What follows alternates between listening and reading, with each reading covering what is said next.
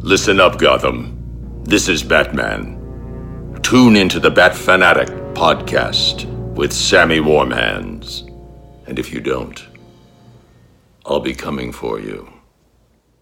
Hey everybody, it's the Dark Knight of Rap, Sammy Warm Hands, and this is the Bat Fan Addict podcast. Now we are back in the swing of things. I got on the phone Ben Polanski, Evan Vaught. We're going to do this. I got to shout out our sponsor, Radar Toys, right here in Eugene. You can go to radartoys.com and get free shipping in the U.S. Save 10% with the code BATFANPOD. All right. Now, I have to shout out Bill Finger because at the time of recording this, I didn't realize that The Man Behind the Red Hood was a story that existed in 1951 and was some of the basis for this story.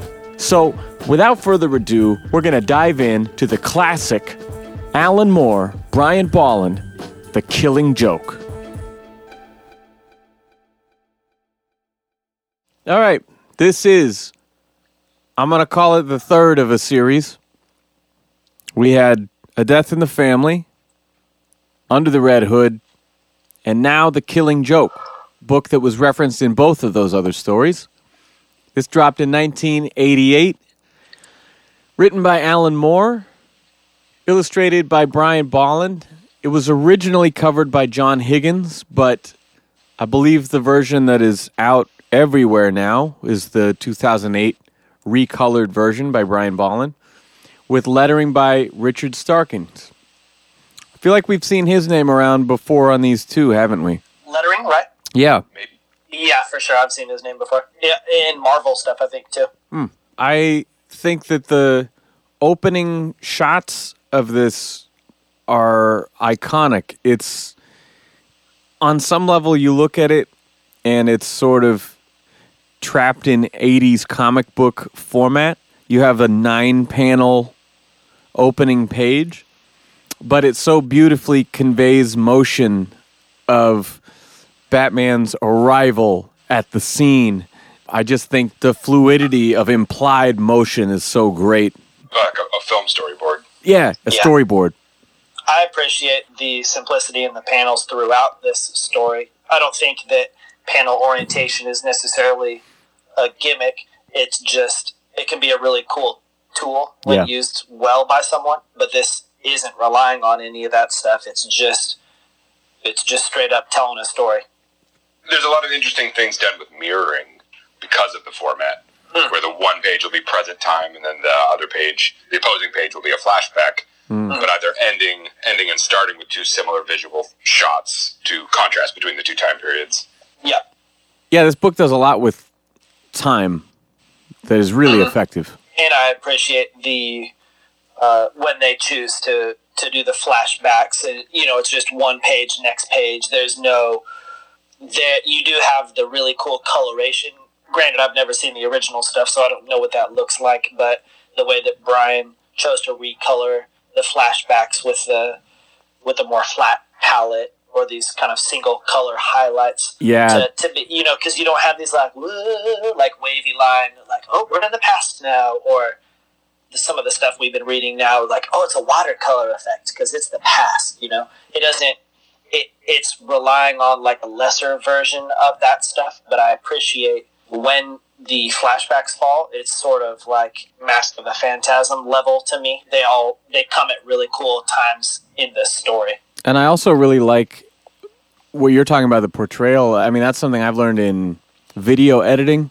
Like, you'll have some sequences that are all in black and white, some that are in color, some that are somewhere in between there, and what they do with the whole Sin City thing is so good for the Red Hood because his suit is the penguin tuxedo, basically, with the red hood on. So you have black, white, red. And so when they reduce the entire format of those scenes, boil it down to that, it's great because you are just only focused on that character and his interaction in that world.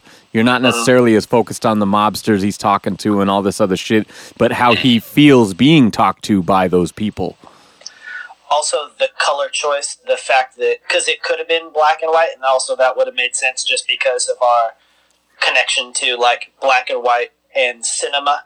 Yeah. But the fact that the whole thing has this sepia type of tone makes it feel, because these guys, they seem like some wise guys. This feels like a real flashback. Like, somehow we're in the 80s, and that seemed to happen in the, 1920s or 30s or something. I don't know. It's just something I love when comics do that, comics that have spanned a huge period of time, when they all have, a sliding scale of time. So Peter Parker's, a teacher in his 20s, and so he was a teenager 10 years ago, but 10 years ago in the real world was, 70 years ago. Yeah. And usually they just have that, the scale keeps moving forward and they slide it. But I like this where, talking about old school Joker stuff, suddenly they have gone 50 years in the past as far as the style and the aesthetic of everything. But it's not distracting.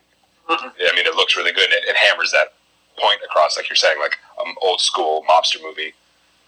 And if you're thinking in terms of cinema, it's sort of a Godfather vibe to it, which is thought of as like a 70s picture, but it's also telling an earlier story. Yeah. So, I mean, in my mind, it still harkens back to, like you're saying, basically a decade prior to that, because I'm thinking the style of the era in film, not the style of the era in real life, which I didn't live. Yeah, because if this was time accurate, they would be wearing like bell bottoms and have afros and big mustaches. Yeah. It's only 10 years ago. The roaring 60s. and additionally, Godfather often has kind of that warm autumn golden color palette going on too. Yeah. Browns and beige, as they say. Yeah. Man, at the top of this story, they really just give it to you right out of the gate with that, perhaps it'll be me, perhaps you. You know, like in the like, who's going to kill who in this? How is this shit going to fucking end? When is this finally going to fucking end? You know, like they really set this up as like, this is going to be the ultimate showdown.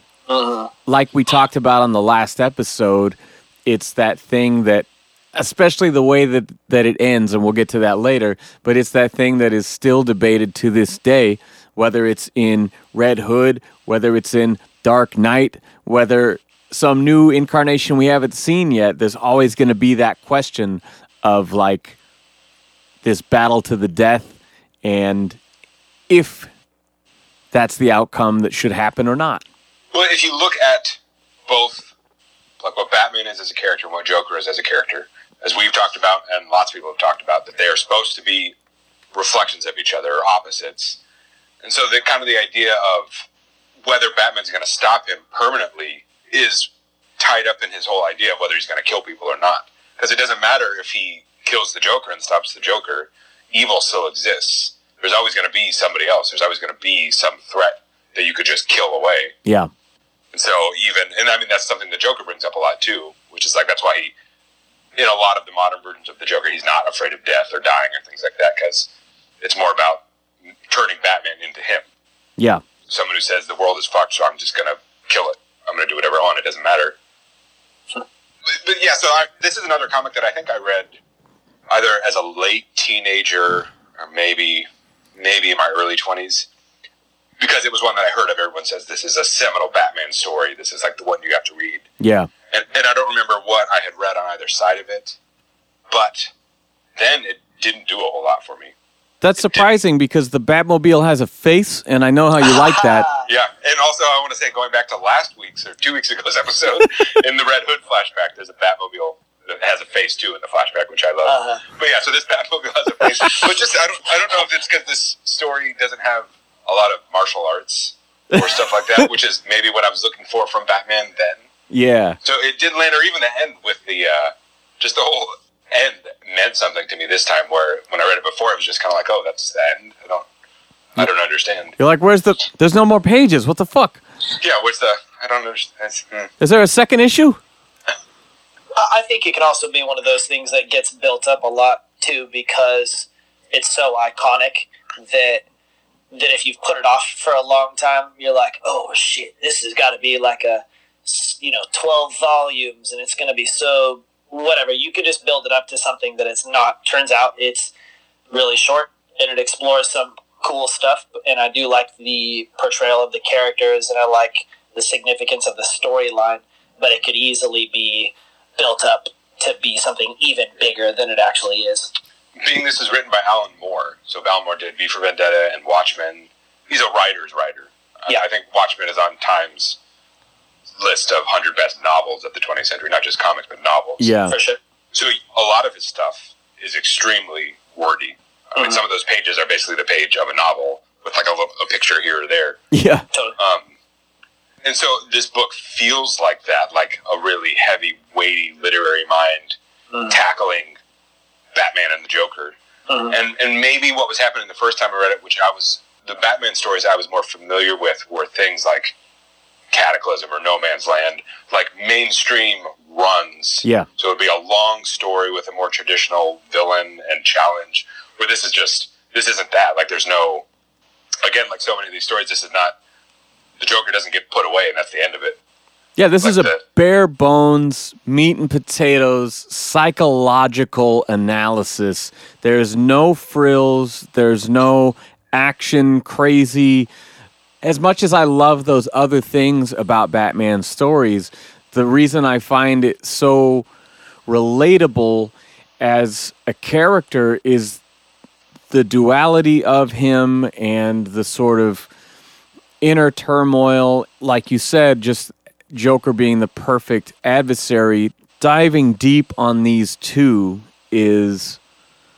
And not just giving the origin of the Joker, because I know some people like that and some people don't. You also have the line about him saying... I mean, there are quintessential things from this book that are in every Joker we know and love, whether it's the multiple choice origin, the idea of will or won't he be killed by Batman, any of these things that are just permanent Joker lore. But I think what's great about it is that it also gives a little bit of the insight into how he thinks, how Joker thinks, because we're always in Batman's head, and Joker's that fucking crazy wild animal we're trying to catch. But what he does to Gordon after he captures him, the way he's monologuing and talking about, like, I'm transforming you, you're going to turn out just like me, because I know what it takes. You know, he even says that to Batman, like, I know you had a bad day once. What was it, your brother got carved up by the mob or something? You know, like, I mean, it reveals more about him just through dialogue than really we have come to know from most other stories. So as much as I love and I'm drawn to forever the Batman character first Batman and Forever? foremost. Yes, I knew it. No. I knew it. You heard it here, ladies and gentlemen. First and foremost, not forever, but the reason... Batman, first and foremost. Is that the new That's a great Schumacher movie? Yeah. Your dreams have come true. Oh, God. It's a late birthday present. But yeah, this is why I love the Joker. I'm not saying it's my favorite Joker story, but it has all of the things that make him who he is. And it is more revealing about his character than most anything.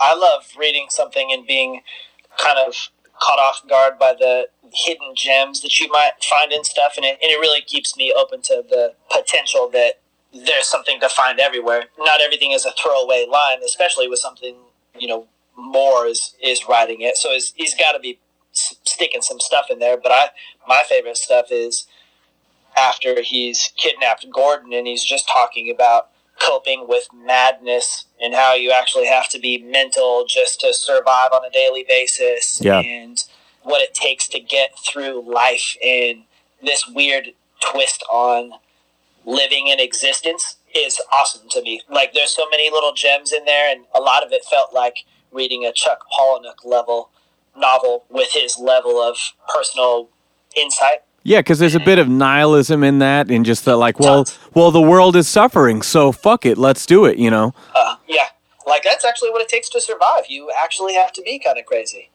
I'm just helping you along. I'm not sure where I stand on the idea of a Joker origin, because I do think in the same way that Batman is the best at everything and the toughest, because that's what the character is, and so a good writer can work that well. Maybe a less skilled writer, you don't quite understand or believe why Batman should be the one winning this fight, or why Batman's any different than the people he's fighting. Yeah. So I think doing an origin story for Joker in the same way, Joker is his ultimate villain. He's the ultimate chaos. He's also extremely smart and can plan, but it's all for no reason, or just for reasons that no one could understand, a rational mind couldn't understand. So I think to give him a backstory, you run the risk of weakening the character and turning it into, or again, like I've said before, like half the people Batman's punching are probably people who had their parents killed when they were little kids in front of them. Just like him. Like they are him. So as soon as you give Joker a backstory, a sad story, it's like, well, why is this any different than the Riddler or Bane or somebody else? But because of the idea that maybe it's just one version of his backstory among many, and because it's so small, it doesn't really go into like who he was or his name, or it's just such a tiny little slice of this character's life. I think it works really well, and it avoids those pitfalls of making the character seem the same as every other villain. He just was kind of like a guy, but a few really bad things happened. Mm-hmm. Well, yeah, and just twisted it.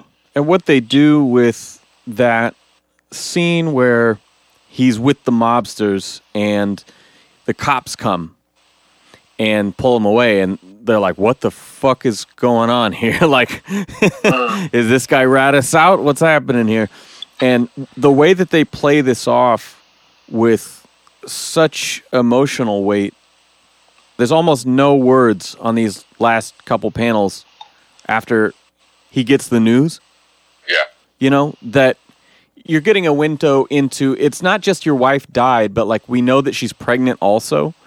And they don't really dwell on that after the fact, but I mean, we get the picture that this is a person who was already struggling, already on the edge, and he had one thing left to hope for. He was willing to sacrifice a lot by running with these guys to give to her and their child. And I think just showing how much he had to give and how little he had in the first place. I don't know. I think it, as much as people they say, I don't want to sympathize with the Joker. On some level, if we're buying into this shit, it's got to have some semblance of human psychology, you know. And they give you a really desperate person in an impossible place who loses his only hope to live. It is like, yeah, you don't want to sympathize with him. Maybe you want to empathize with him, but you don't want to sympathize with him. And I do think there's a fair amount, and I know I'm talking to someone who's dressed like the Joker before, but there is a bit of... What do you mean? Remember, he's the bad guy. He's a piece of shit. He's the bad guy. Oh. Even if he's like the ultimate chaos. But our hero, the whole point of all this, also empathizes with him and sympathizes with him. I mean, over the course of this story, he talks about, like, how can two people who don't even know each other hate each other? Yeah. And I take a little bit of issue with that line, because to know someone is to know what they do. And these guys know what each other does, what each other do. They know what they do.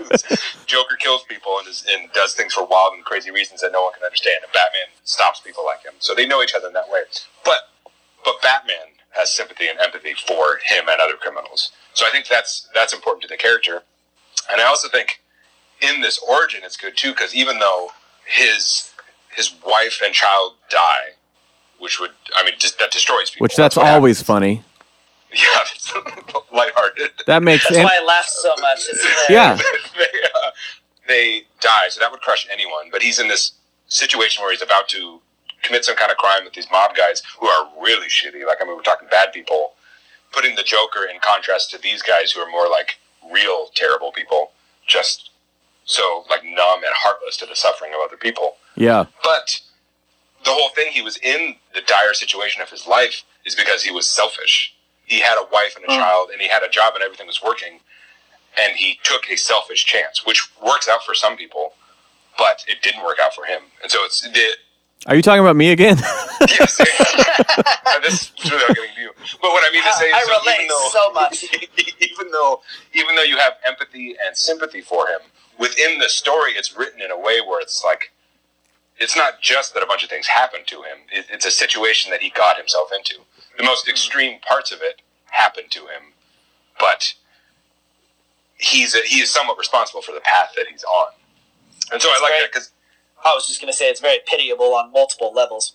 Yeah, and it prevents it from being so completely like he was just a great dude and a couple bad things happened. Yeah. It's like he was a real person and he made bad choices that combined with these terrible things that happened to him twisted him. Because it wasn't just like if all that stuff happened, but then he never went to the chemical factory and he never tripped into the pit of acid or whatever the chemicals were, he probably wouldn't have been the Joker.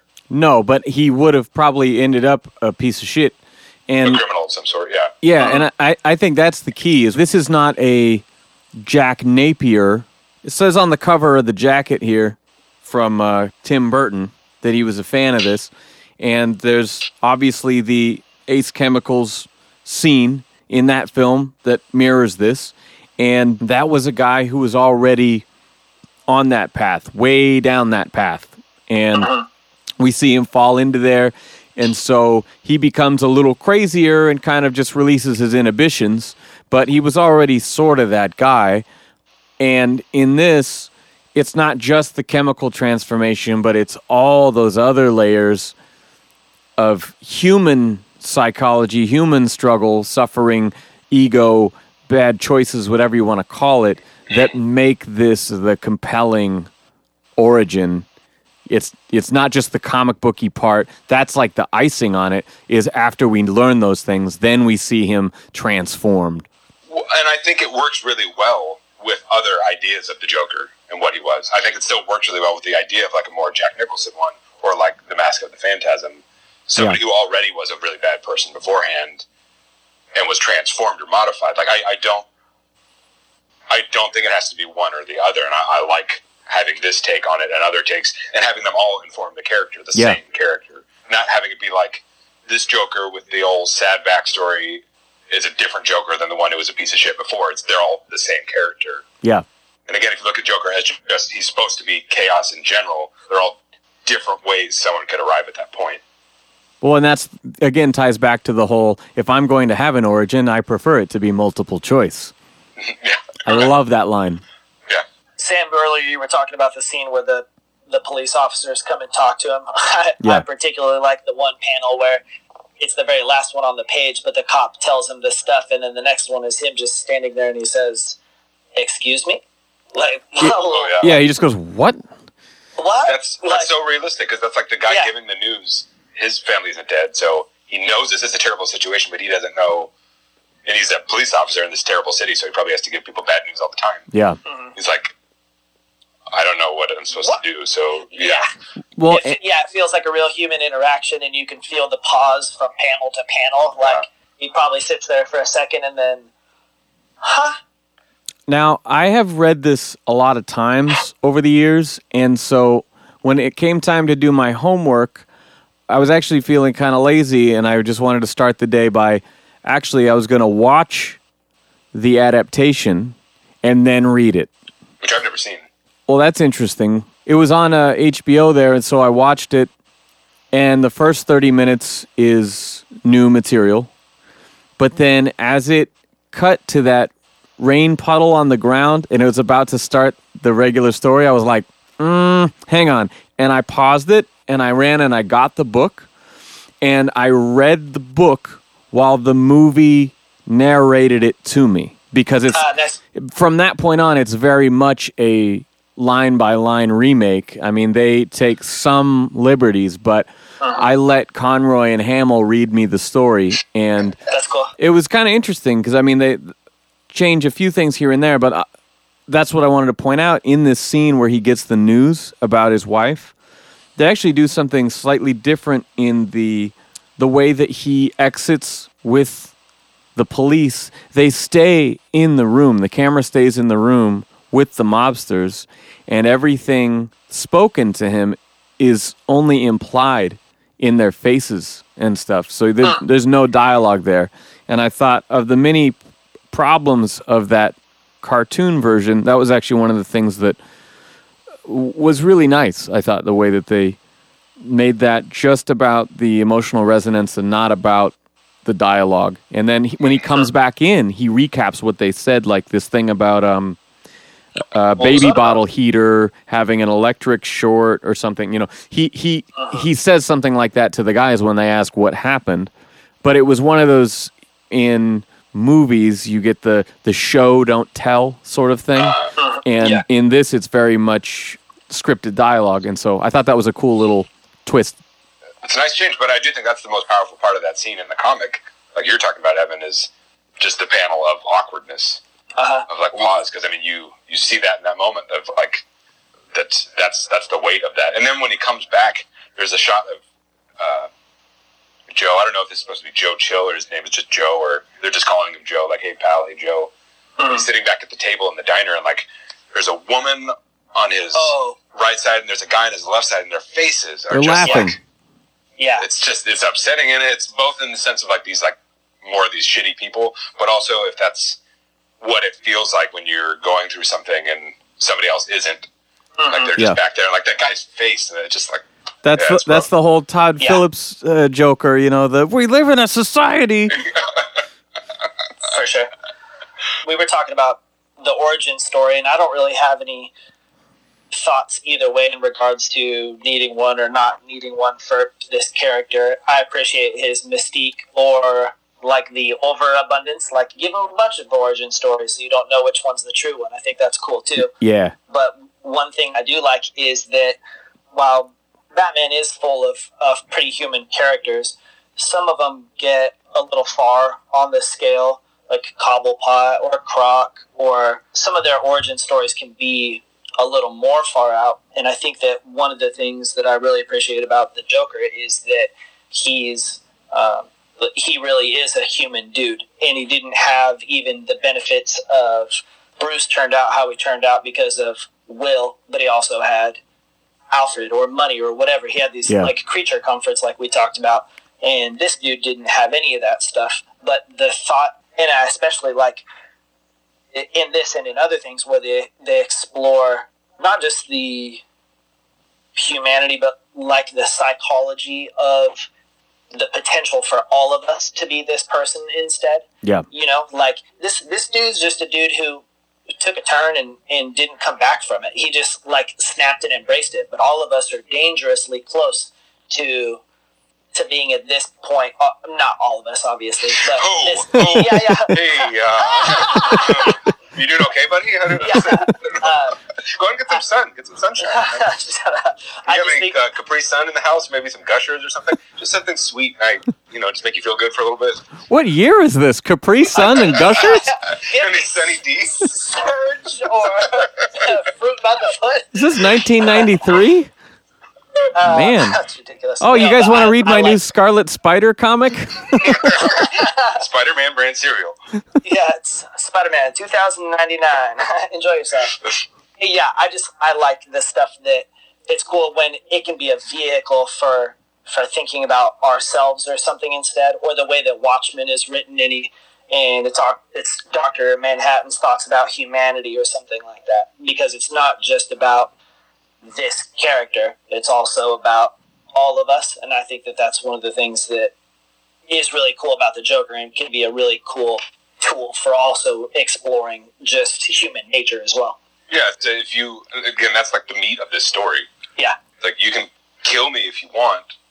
Maybe you think you're going to have to, but like there's just going to be somebody else that you're going to have to kill too. You can do that if you want, but I mean, then you're not you anymore. With Gordon later on, just talking about like the teetering balance of stuff. We're talking about stepping off a curb and being injured or something, but that could also be your sanity. We're just kind of like a single weird incident away from not being intact anymore. Yeah, from being changed in some way. Yeah, totally. We're all potentially broken or something. I just think it's really interesting. I like when Joker just ties up Batman and Robin over a pit of piranhas. That's more central to the character than this psychological nonsense. I love an edgelord Joker who talks about everything he's doing. Okay. I think we have to talk about the most divisive part of the story, and that is the Barbara shooting. Joker in a Hawaiian t-shirt. Yeah, I mean, that's anything negative you have to say about the scene. On the flip of that, you have Joker in a Hawaiian t-shirt. So He looks really cute. Yeah, what I like, meant. What I meant is the divisive choice of wardrobe in that scene. Yeah. Well, I completely disagree because I don't know anyone who thinks that Hawaiian shirt isn't awesome. I mean, there's that, and his then legs look great. and then just like, why is she wearing that yellow? Is it Easter? I mean, That's what she wears at home. It's just her thing. Because that's, I don't know if this is getting too deep for something that probably isn't, but if like Barbara Gordon and Jim Gordon at home is like, now we're back in the 60s. yeah. And then 80s Joker in his Hawaiian shirt and his murder and his just psychosis is now like into the edgy 80s comics. There's a more modern, more realistic look at it. Do you think it feels that way a little bit because we have a white-haired Jim going through old newspaper clippings, and she's serving them drinks on a platter, and It's got a nostalgia feel. Well, yeah, it's kind of like what Death in the Family looked like. Even though Death in the Family is from the same era, it kind of feels like it's from 20 years before or 30 years before. yeah, So this is definitely. just a little moment of that. I don't know why, but until reading it this time, it never even occurred to me why Joker might be wearing these tropical vacation clothes. Just was like, oh yeah, that's iconic, that's weird, and it occurred to me that he's like a vacationing photographer, and it's all about the camera this time. He's on a trip. He's a tourist. Yeah. Yeah, exactly. It's a tourist. Yeah, I was just like, why is he wearing this shit? I don't get it. Either way, it's still weird, but I think that it is all about the photography and the tourist thing. yeah. I try not to be woke because I don't feel like I'm woke. I will say, Just say your thought, you fuck. no, agree with you're that. gonna. This is one kind of like the death of Jason Todd, where the impacts of Barbara Gordon being crippled resonated through Batman comics For years, yeah. for years, and only until recently did they undo it. But it still happened. They just made it so she wasn't She got better. permanently. Yeah, exactly. So for something so significant, she doesn't get the best treatment in the story. Yeah. She's such an aside or such a consequence of Joker's actions, where All of even it is Jason to Todd hurt goes- Gordon. That's all it is. It's just to hurt Gordon, which is fine because that makes sense for the character, it makes sense for the story, and it also makes sense for the length of the story because it's short. But even something like Death in the Family, which is, I think, not as mature or doesn't have the depth of story that this has, still a fair amount of that is the relationship with Robin and what it is for his ward and all that kind of stuff. And so this one with Batgirl, who is also his ward, not Batman's daughter, but she was a superhero. He trained her to be like him also. Her maiming has such a small part of the story in terms of how it affects her that I feel like that's an overstep or an oversight. And I think that's what they tried to correct with the animated film, is that they give it the prologue. That's the beginning, right? Yeah. They give this prologue with Tara playing Batgirl in costume, Barbara in real life, Barbara with her friends, Barbara with Jim, Barbara with Batman, and trying to actually give her a reason to be in the story other than to just get shot. Sure. But it's also just sort of like tacked on, because that really is the biggest, I guess, fault of this story, is you're taking a significant hero character and not even acknowledging that they are that person, just going, but you're also just the cop's kid.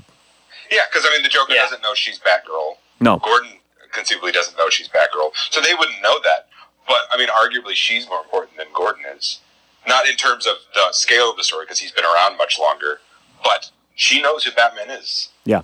She's part of that. So it's for that to be so glossed over, but also so important to the story, is a big oversight in my mind. I think maybe it's just riding on the fact that you're familiar with material before it, so you just know who it is. It does kind of give the feels of the White Knight's Alfred's death, where the story is so short that they're not going to spend any more time on it than they have to. Like, it's incredibly significant, but we're past it already. We have more stuff to tell you about, so you must already know who this person is, And maybe it's just Gordon because Gordon represents the city and like a purity or something. Yeah, he's the altruism in Gotham City, and he's not a vigilante. He does everything by the rules. Yes, exactly. Because you were saying like, why not? Why Barbara? But I think that it's just to the Joker, anyways. It's more about what he knows that Gordon represents and Gordon's character, and at the very least, that's his daughter, and that's incredibly hurtful, anyways. And I think there should have been a little more play between Batman and her in that way. On some level, this is a standalone story, and that I don't think the existence of Batgirl, not the existence of Barbara, but I don't think the existence of Batgirl so much even matters in this story as a standalone piece. And I think there's been some discussion, back in the day over whether this should be considered canon, and then they started to write as Oracle and certain things like the effects of this story are now in continuity, so therefore this is in continuity, but like... I think her being Batgirl is part of it, because when Batman talks to her in the hospital, she's like, he's different this time, something about him is different. She has a conversation with Batman. And I think... Barbara Gordon's son. And she calls him Bruce, right? Yeah, they clearly they know each other. Like her suiting up is not super important. I want to put this frame up to the camera here, because this reminds me of the Gary Frank shot when Two-Face got transformed into Two-Face right in front of his sister, Jessica Dent, in Earth 1. I know we keep coming back to that story, but it was just really significant. And the weight of that was not just the horrific injury to Dent, but it was the tears in her eyes, the expressive drawing of her face. It felt so real, and that's what we're getting from this Barbara that says, no, it's not okay. He's taking it to the limit this time. You didn't see his eyes, and you see this desperation on her face in the hospital room, and I think that is just one of the best panels in this entire book. Yeah, I agree with you. Yeah, some of these old school guys are killing it with how well versed they are in just drawing facial features and human expression. Yeah, they learned anatomy before they were drawing capes, that's for sure. Yeah. Seriously, some of these dudes are killing it. What else we got? Sexy midgets in bondage gear. That's another one where I felt like, I guess it's the Joker's shtick, but like real little people or fat ladies or whatever, I don't think they all are ready to become psychos. That's a drop of No, I would listen to that guy. You know what? He's got some smart things to say. I'm going to go join his creepy clothes circus. He's known for his solid leadership qualities. What if he just... I look weird, so that means I must fit in with this psycho. Not everybody looks sweet on like a doll baby pile with a throne at the top. He really pulls it off, though. That's a great shot, too. I appreciate more of him being nuts now, because I think that's something that was completely lost on me when I was younger. The shot of him on top of a pile of dolls. Yeah. Mm-hmm. It's just like a crazy guy thing. It's like the back cover of In Utero. Have you ever seen that?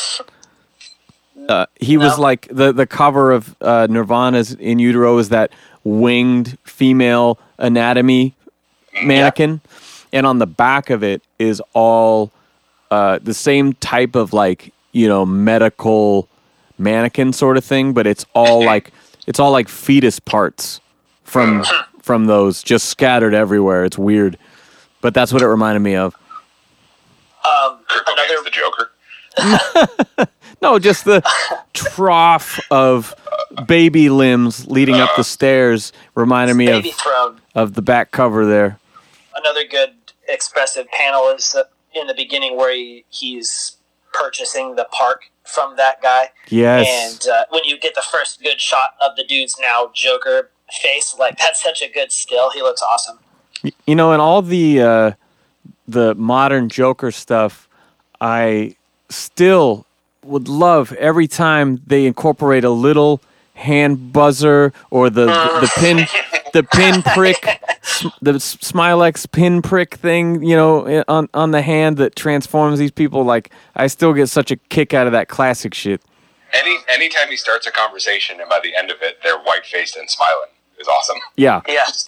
Just a especially when like thing. nothing happens. There's no event. There's no big swing and a change and a dunk in a chemical. It's just like a real subtle, I'm going to keep monologuing, you know? Casual handshake. Yeah.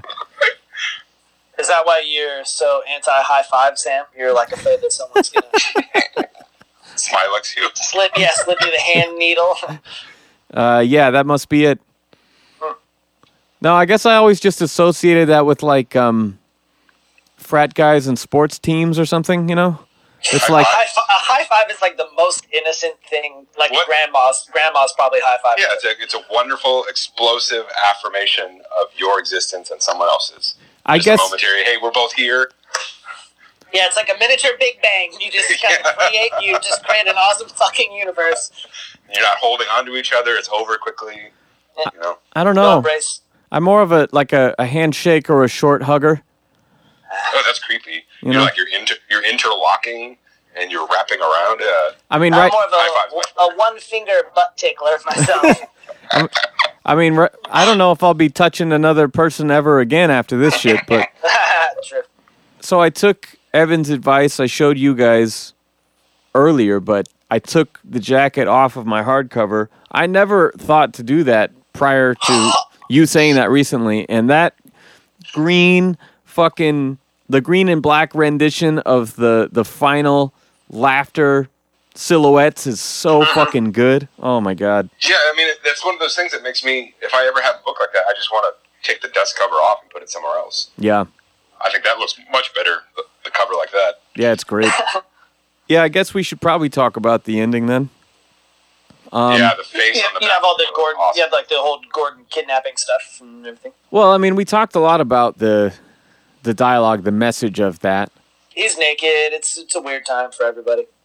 Yeah, the whole idea is to confront Jim Gordon with all these terrible things that have happened to him and his daughter, to push him over the edge to show that Joker is not special. Joker is not something unique. He's just what happens to people when things go wrong. In that regard, The Dark Knight drew on that the same way, because that was their confrontation when the fairies didn't blow each other up. And he's like, is that what you're trying to prove? That deep down everyone's just as fucked up as you?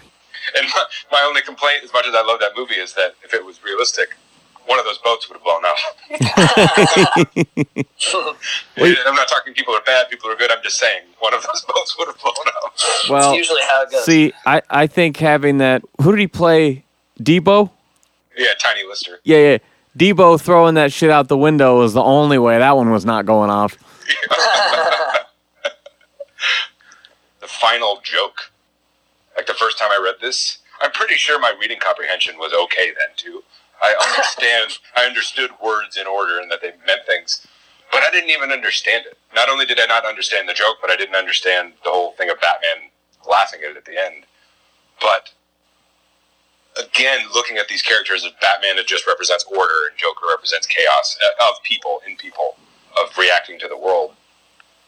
And the idea that Batman's saying, again, despite all of these terrible things that the Joker has done and the situation he's been in, it's like, I can help you. I can still help you. We can figure out a way to work through this so you don't have to be this way. And so we don't have to kill each other. We can do something different. And then his joke is just like, these two guys are escaping from a terrible situation. The one guy gets all the way across and he says, I'll help you. And he's like, no, I'm afraid I can't do it. And it's like, no, you're not going to do that. You're going to let me get halfway and then you're going to pull the rug out from under me. Yeah. Like just those two conflicting ideas about what it is to believe in order and things working and to not, to believe things aren't going to work and you can't trust people and things are bad, so you should be bad. I don't think I ever read that far into it. Yeah, I like that he's telling a story about two people, so it could obviously represent the two of them. Yeah, I've done all these terrible things, and now you're saying you're going to help me. The world hasn't helped me. I know what you're going to do. I know the way this is. I appreciate this compassionate version of Batman. There's multiple ways that he could reduce crime in this city, but one of them is, the retention of love or whatever it is, or seeing the potential in people, that he's not just like trying to lock all these fools up because that's their destiny or something. He to whatever whatever that looks like, he cares about this dude as a human and wants the best for him. Yeah, arguably like the worst person he knows. Yeah. And I think that line is the most telling about that whole introduction conversation that they have. And they put it in the voiceover again later when they had the final showdown. But yeah, it's in the monologue on the comic. Yeah. And he says, I want to at least know that I made the effort. It's like, I have to know that everyone knows where this is going to end up, but I have to at least know for myself that I tried to reason with the unreasonable. Like he knows it's futile, but he has to do it for his conscience. Because that's who he is, yeah. Yeah. I appreciate that they revisit the intro dialogue. I always think that that's a cool tool to bring it back like it was significant then, it's significant to this new scene. I think that's cool. Ben, when you were beating him. Yeah.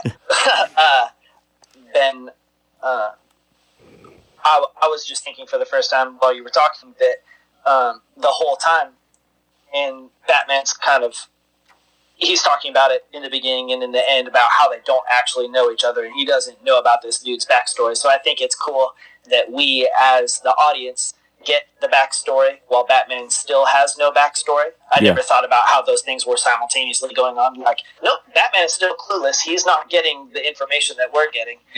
We're getting it, and he's proceeding with the same perspective. Yeah. But even some of that, I mean, Batman, like I said, they don't know each other. Like, they don't know what school they went to or what music they like, but they know each other through their deeds, through what they do. Yeah. And I'm sure Batman knows who he is. I mean, he's a guy who bad stuff happened to, and he went the wrong way because of it.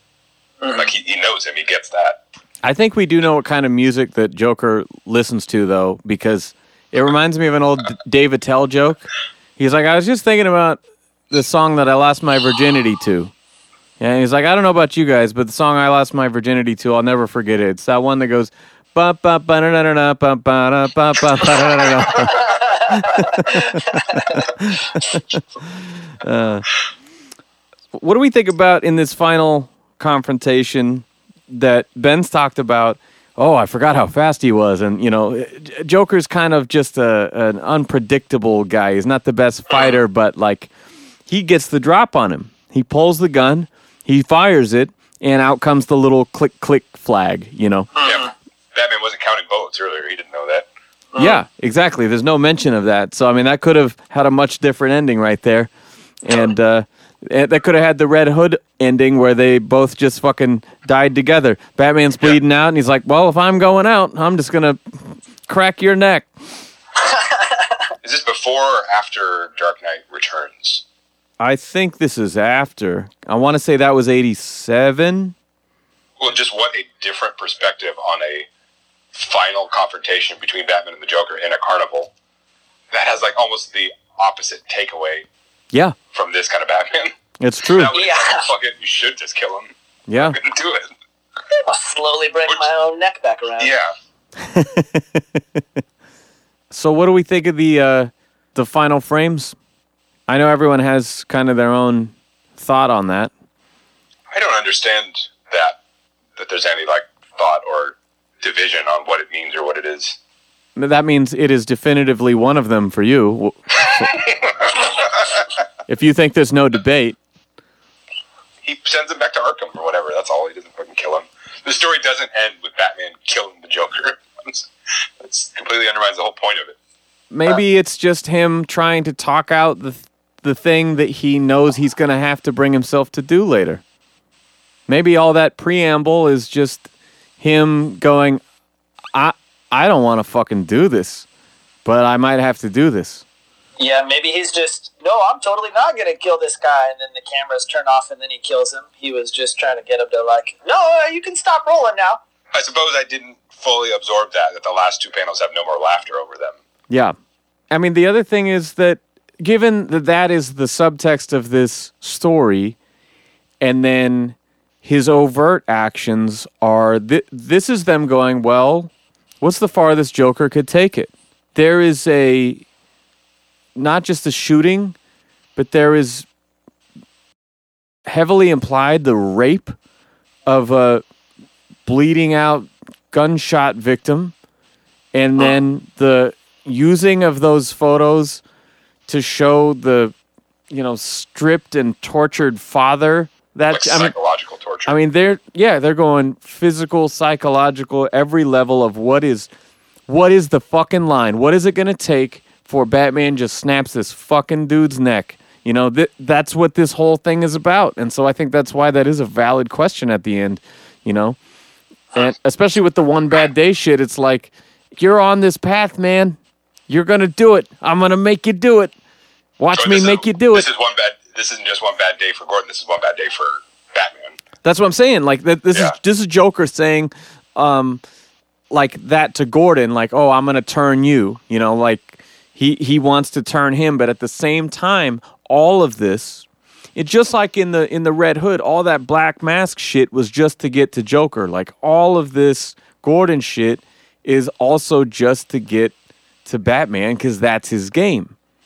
He wants to push him there. He wants to take it all the way. What's it going to take? And that's the great question about this story. Is Batman fake laughing in the end or real laughing in the end? Is he lulling the Joker so that he can murder him, or is it a legit funny joke and then he doesn't die? I think he's legitimately laughing, but you can have a laughter response. And then kill someone? Yeah. I do that all the time. No, I just mean you can be angry and laugh, or someone can say something like stupid or aggressive towards you, and your initial unfiltered, uncalculated response can be to laugh. But see, or smile. But you're saying that, and like there might be some sincerity in that, like he's laughing at the joke. I don't read it that way. I feel like he is okay. I'm picturing Wonder Woman. She gets knocked. Okay. She gets knocked. All right. Yeah. I have one hand in my pants. No. Set the scene. So I can see you. You don't have to describe it. I'm picturing Wonder Woman in her debut with Gal Gadot, right? She's fighting Doomsday. She gets knocked to the ground. She brushes herself off and has this little smirk like, all right, motherfucker. And it's sort of like okay, it's on. Like, all right, we're going to take it there. Let's fucking take it there. To me, that laugh is holy fuck. All right. Like, this is getting real. To me, that is a laugh of like, I'm not like insanity or something like that, but of taking the most extreme emotions, and you are not going to scream and you are not going to cry. You are going to laugh that out for a moment because you have to just expel something at that moment. I don't think they're all that different. This whole story is building to the confrontation between the two of them, and Batman says, again, despite everything the Joker has done, what he's just seen him do, I will help you. After I've just told you not that long ago that I'm afraid this is going to end with one of us killing the other one. Everything you've done here is... Are you reaching into your pants? What are you doing? I'm grabbing the book again. Oh, okay. He says all that stuff, and so despite all of that, he still says to him in the end, I will help you. We can figure this out. We can work through it. Because I get that you are someone that bad things have happened to before. I will help you. And Joker's response to that is to basically reveal to him that he is afraid that he's going to hurt him just like everyone else has hurt him, the way everything else has hurt him. I think his laugh, it's not that it's like a funny joke, because it's not a funny joke, but that is how the Joker responded to him offering to help him despite all of this. That's funny to him. That's genuinely funny. And it could be intention kind of funny, but it is humorous. Okay, so you're talking about the joke earlier and what the joke itself says, all right? So I think you're right that there is more into that there's more to that than I had acknowledged, because Batman's last lines are quite a bit before the end. Like the last 2 entire pages are Joker's monologue, and then the laugh, and then silence. Okay? So going back 3 pages from the end is Batman saying, maybe I've been there too, maybe I can help, and we don't have to kill each other. What do you say? And that's when Joker then says the thing about the 2 guys, and one turns off the light. And like you're saying, it's showing that they see this situation entirely differently.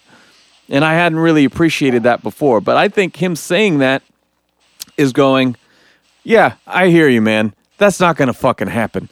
And Yeah, Batman's going, because I don't trust you. yeah, but then it's I Batman. don't trust you to help me. But I can read this as Batman going, okay, I fucking tried. And now I have to kill you. Yeah. I mean, it's all there.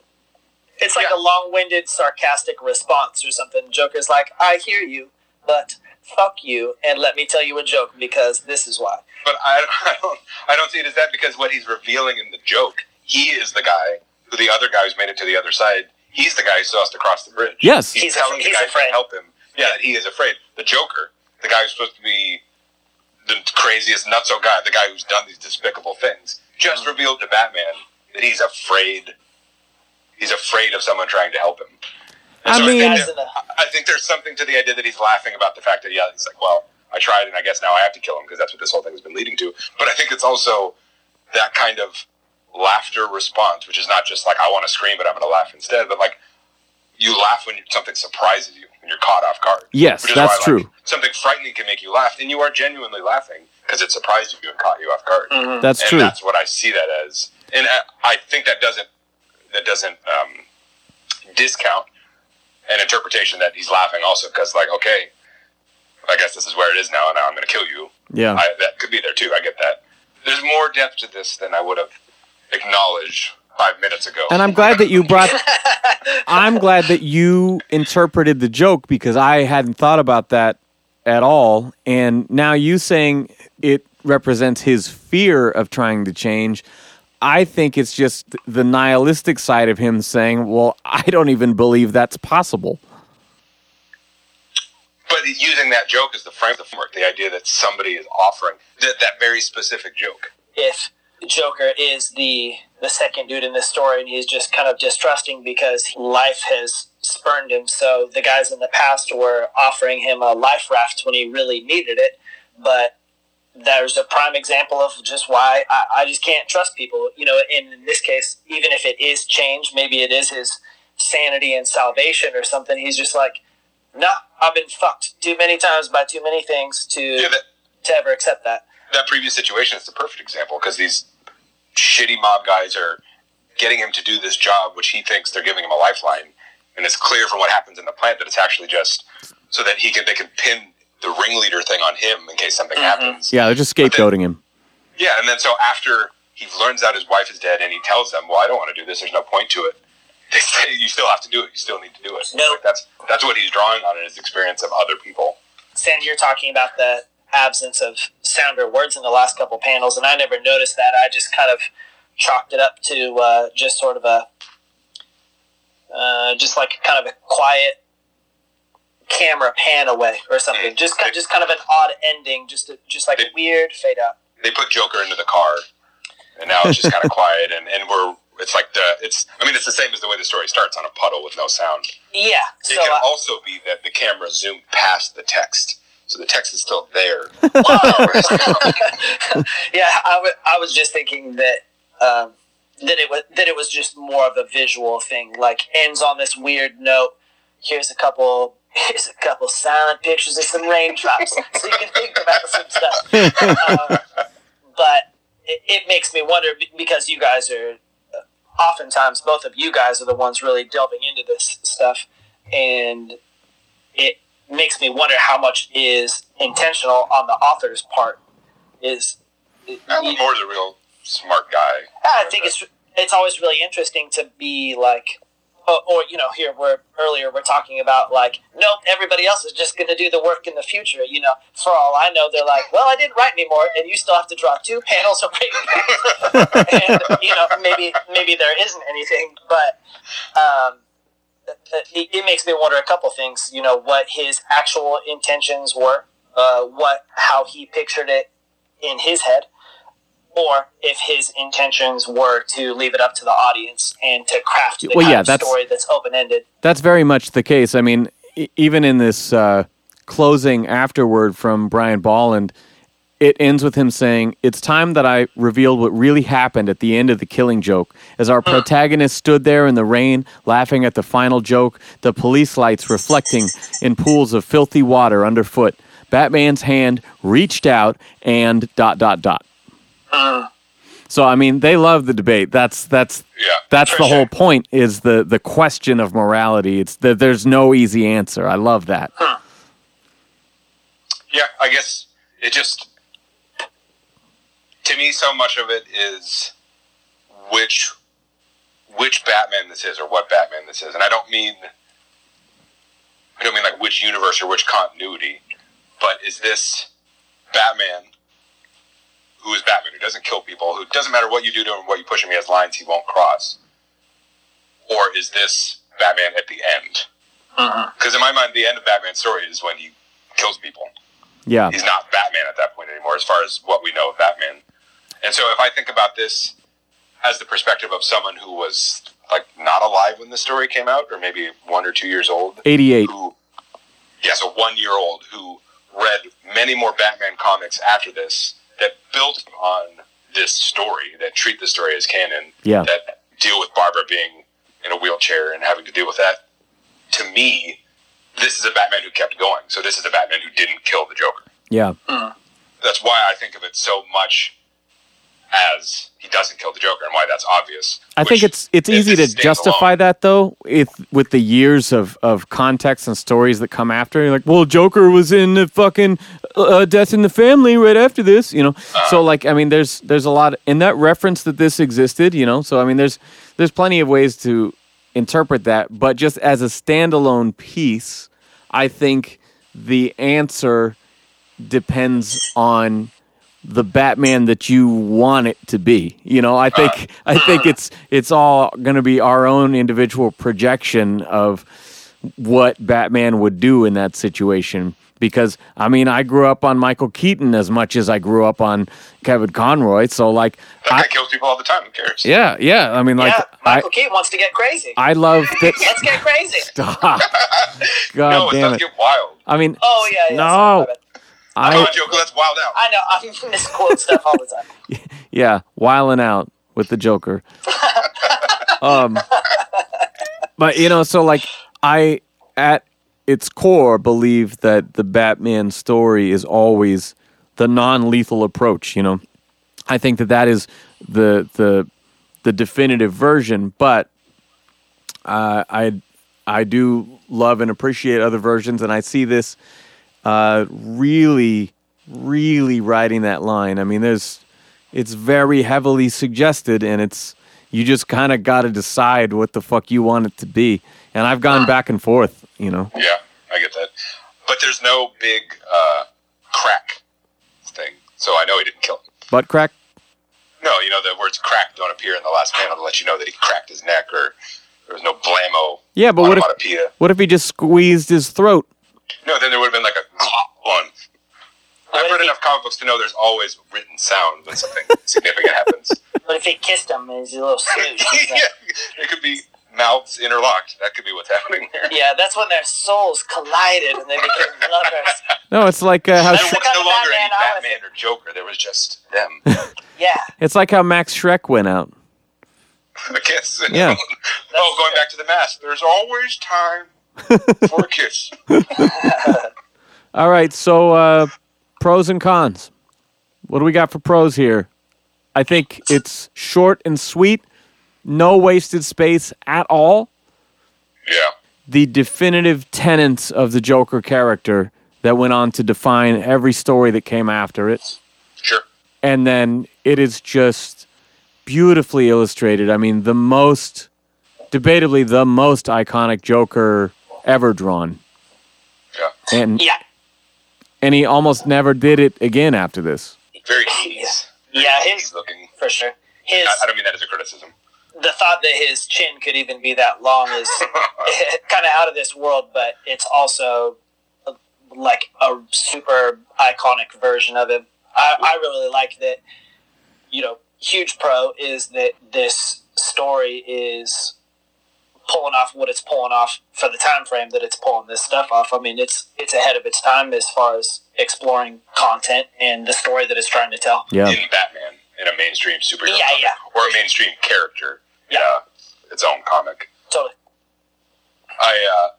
In the same way that you talk about this being definitive for all the Joker that comes after it, in the same way I think it does that for Batman too. I'm just really hammering how much of it is about not killing people. Yeah.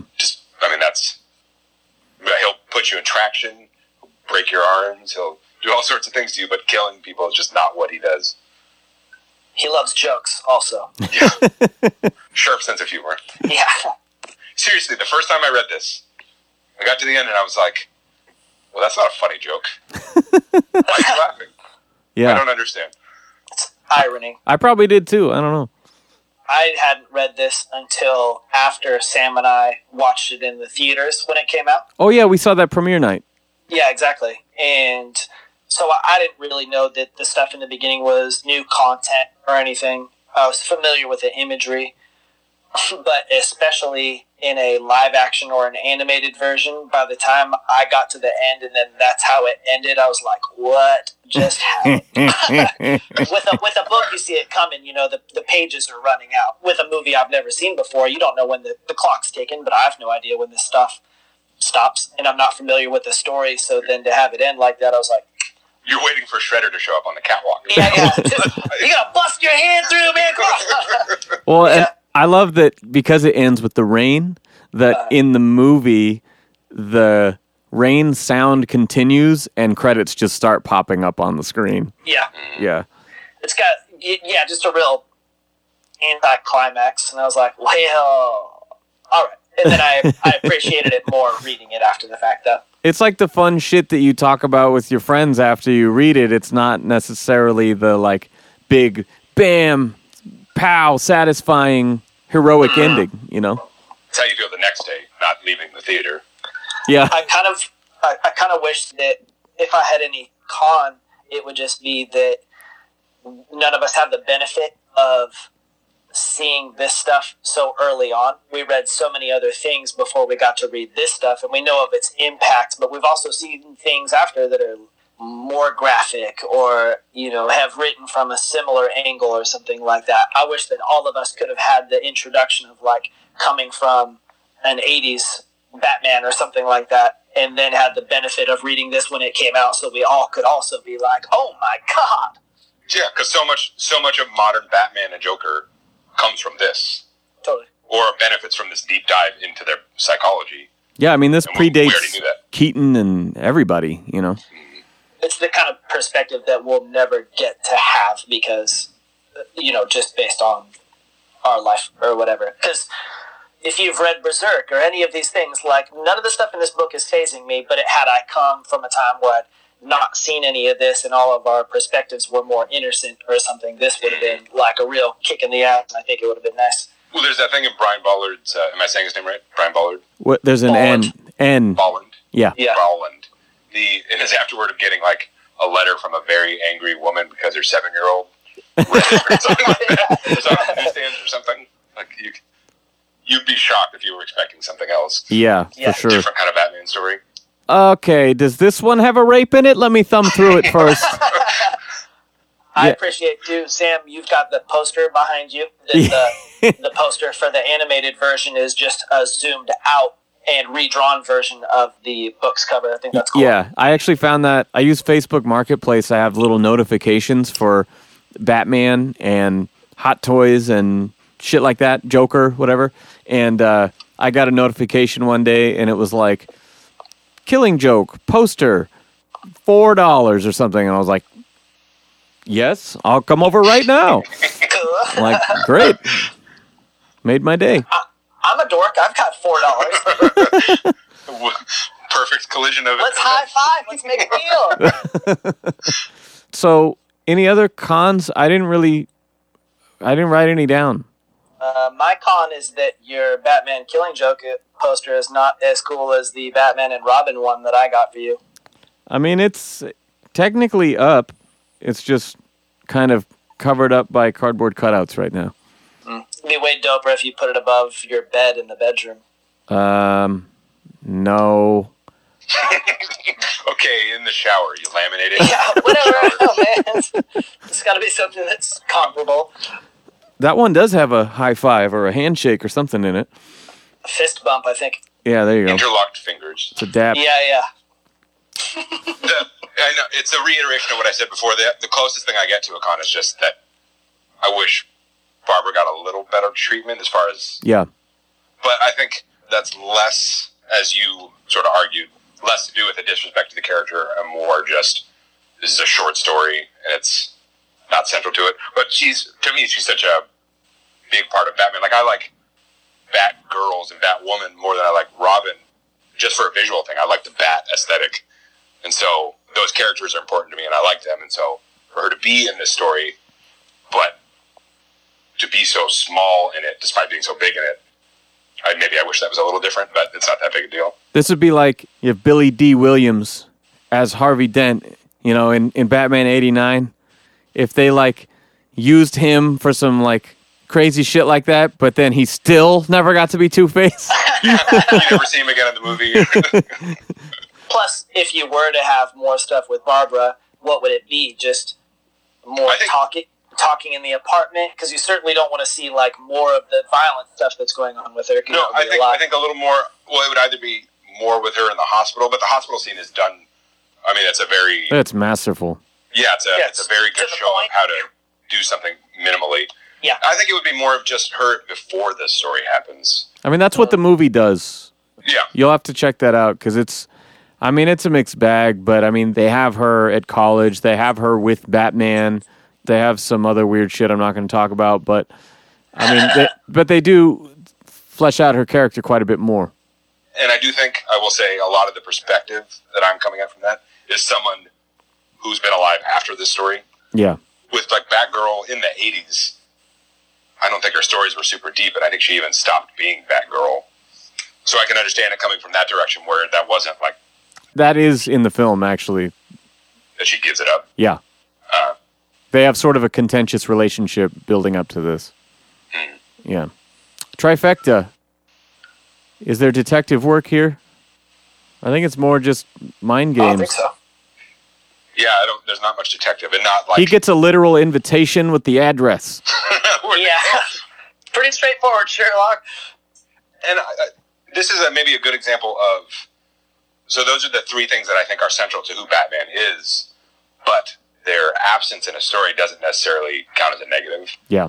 This is just a story that doesn't need a whole lot of him at a computer or with a forensics kit. Yeah. Yeah. It's not what you're trying to tell. There's not a lot of ninja happening here. As I mentioned, the Joker got the drop on him. But he has one moment after that balances that out. When after he got the drop on him and hit him in the head with the 2x4, and like he pulled on his face mask, and Batman's trying to adjust it, and Joker's coming behind him with a switchblade to stab him, and he just catches Joker's hand with the knife without even looking and rotating his body. True. Yes. That's pretty cool. Pretty badass. Yeah. Batman's trauma. It's there. It's more about his trauma and his relationship with the Joker. Yeah. Like that. Or not wanting to kill people, I guess. He's just frustrated with not murdering people. Yeah. It's hard. Really wearing on him. Yeah. Shit, Batman is the Joker. See, right when you got to the meat of that line, you cut out. Oh, I said... I heard, shit, Batman is... the Joker. Okay, there we go. Yeah. That's the point of the story. We are all Batman and the Joker, man. Whoa! Mind blown. Ratings? I'm going to say 4. It's a 4 for me, too. It's an excellent story. I just want more martial arts. You just said the absence of those things doesn't matter. It doesn't necessarily mean a story is bad, but I just want more martial arts. What can I tell you? I don't know. This version of Batman is like a super old school looking Batman. Yeah. But the artist's treatment, though, is so much more detailed. Like his head looks ridiculous and he's got the crazy ears. Those are so awesome, so pointed. Yeah, it's like they get curved and they really point like they're just solid objects. I just think it's cool. Like a newer dude's really detailed take on an old school look. So that look of him where his bat ears basically look like devil horns. If you look at before he's the Joker, everything leading up to Ace Chemicals, and now he's in this shitty situation that he didn't want to be in. The 2 shitty guys he was with have now been killed by the police. He's just trying to get away. He doesn't want to be there. And Batman's like young, gung-ho Batman. I'm going to jump in. I'm going to stop this because this is my thing and I'm going to do it my way. The way he looks, combined with the fact that everything that's happened to the Joker, and he's wearing the Red Hood mask, which is claustrophobic, it tints everything red. It literally looks like the devil is coming after him. Yeah. Totally. I think he actually has a slightly different suit in the flashback, too. I want to say he might have the gold emblem. I'm trying to think if that was in the book or just in the movie. Because I was trying to just... different costumes. I was trying to just look at the book and listen, but... Man, that picture on the back cover of that book is super creeping, too. You randomly keep... Yeah, the side profile.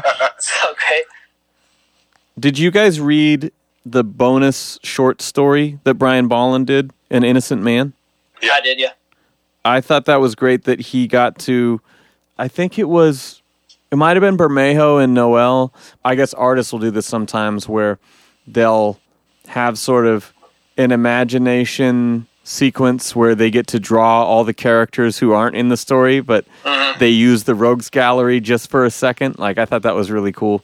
That's why they let the writers write, because if you let the artists write, they just come up with stories where they murder Batman. Yeah, what do I want to draw? So they're like, we'll leave the writing to the writers, and you guys just make the pictures.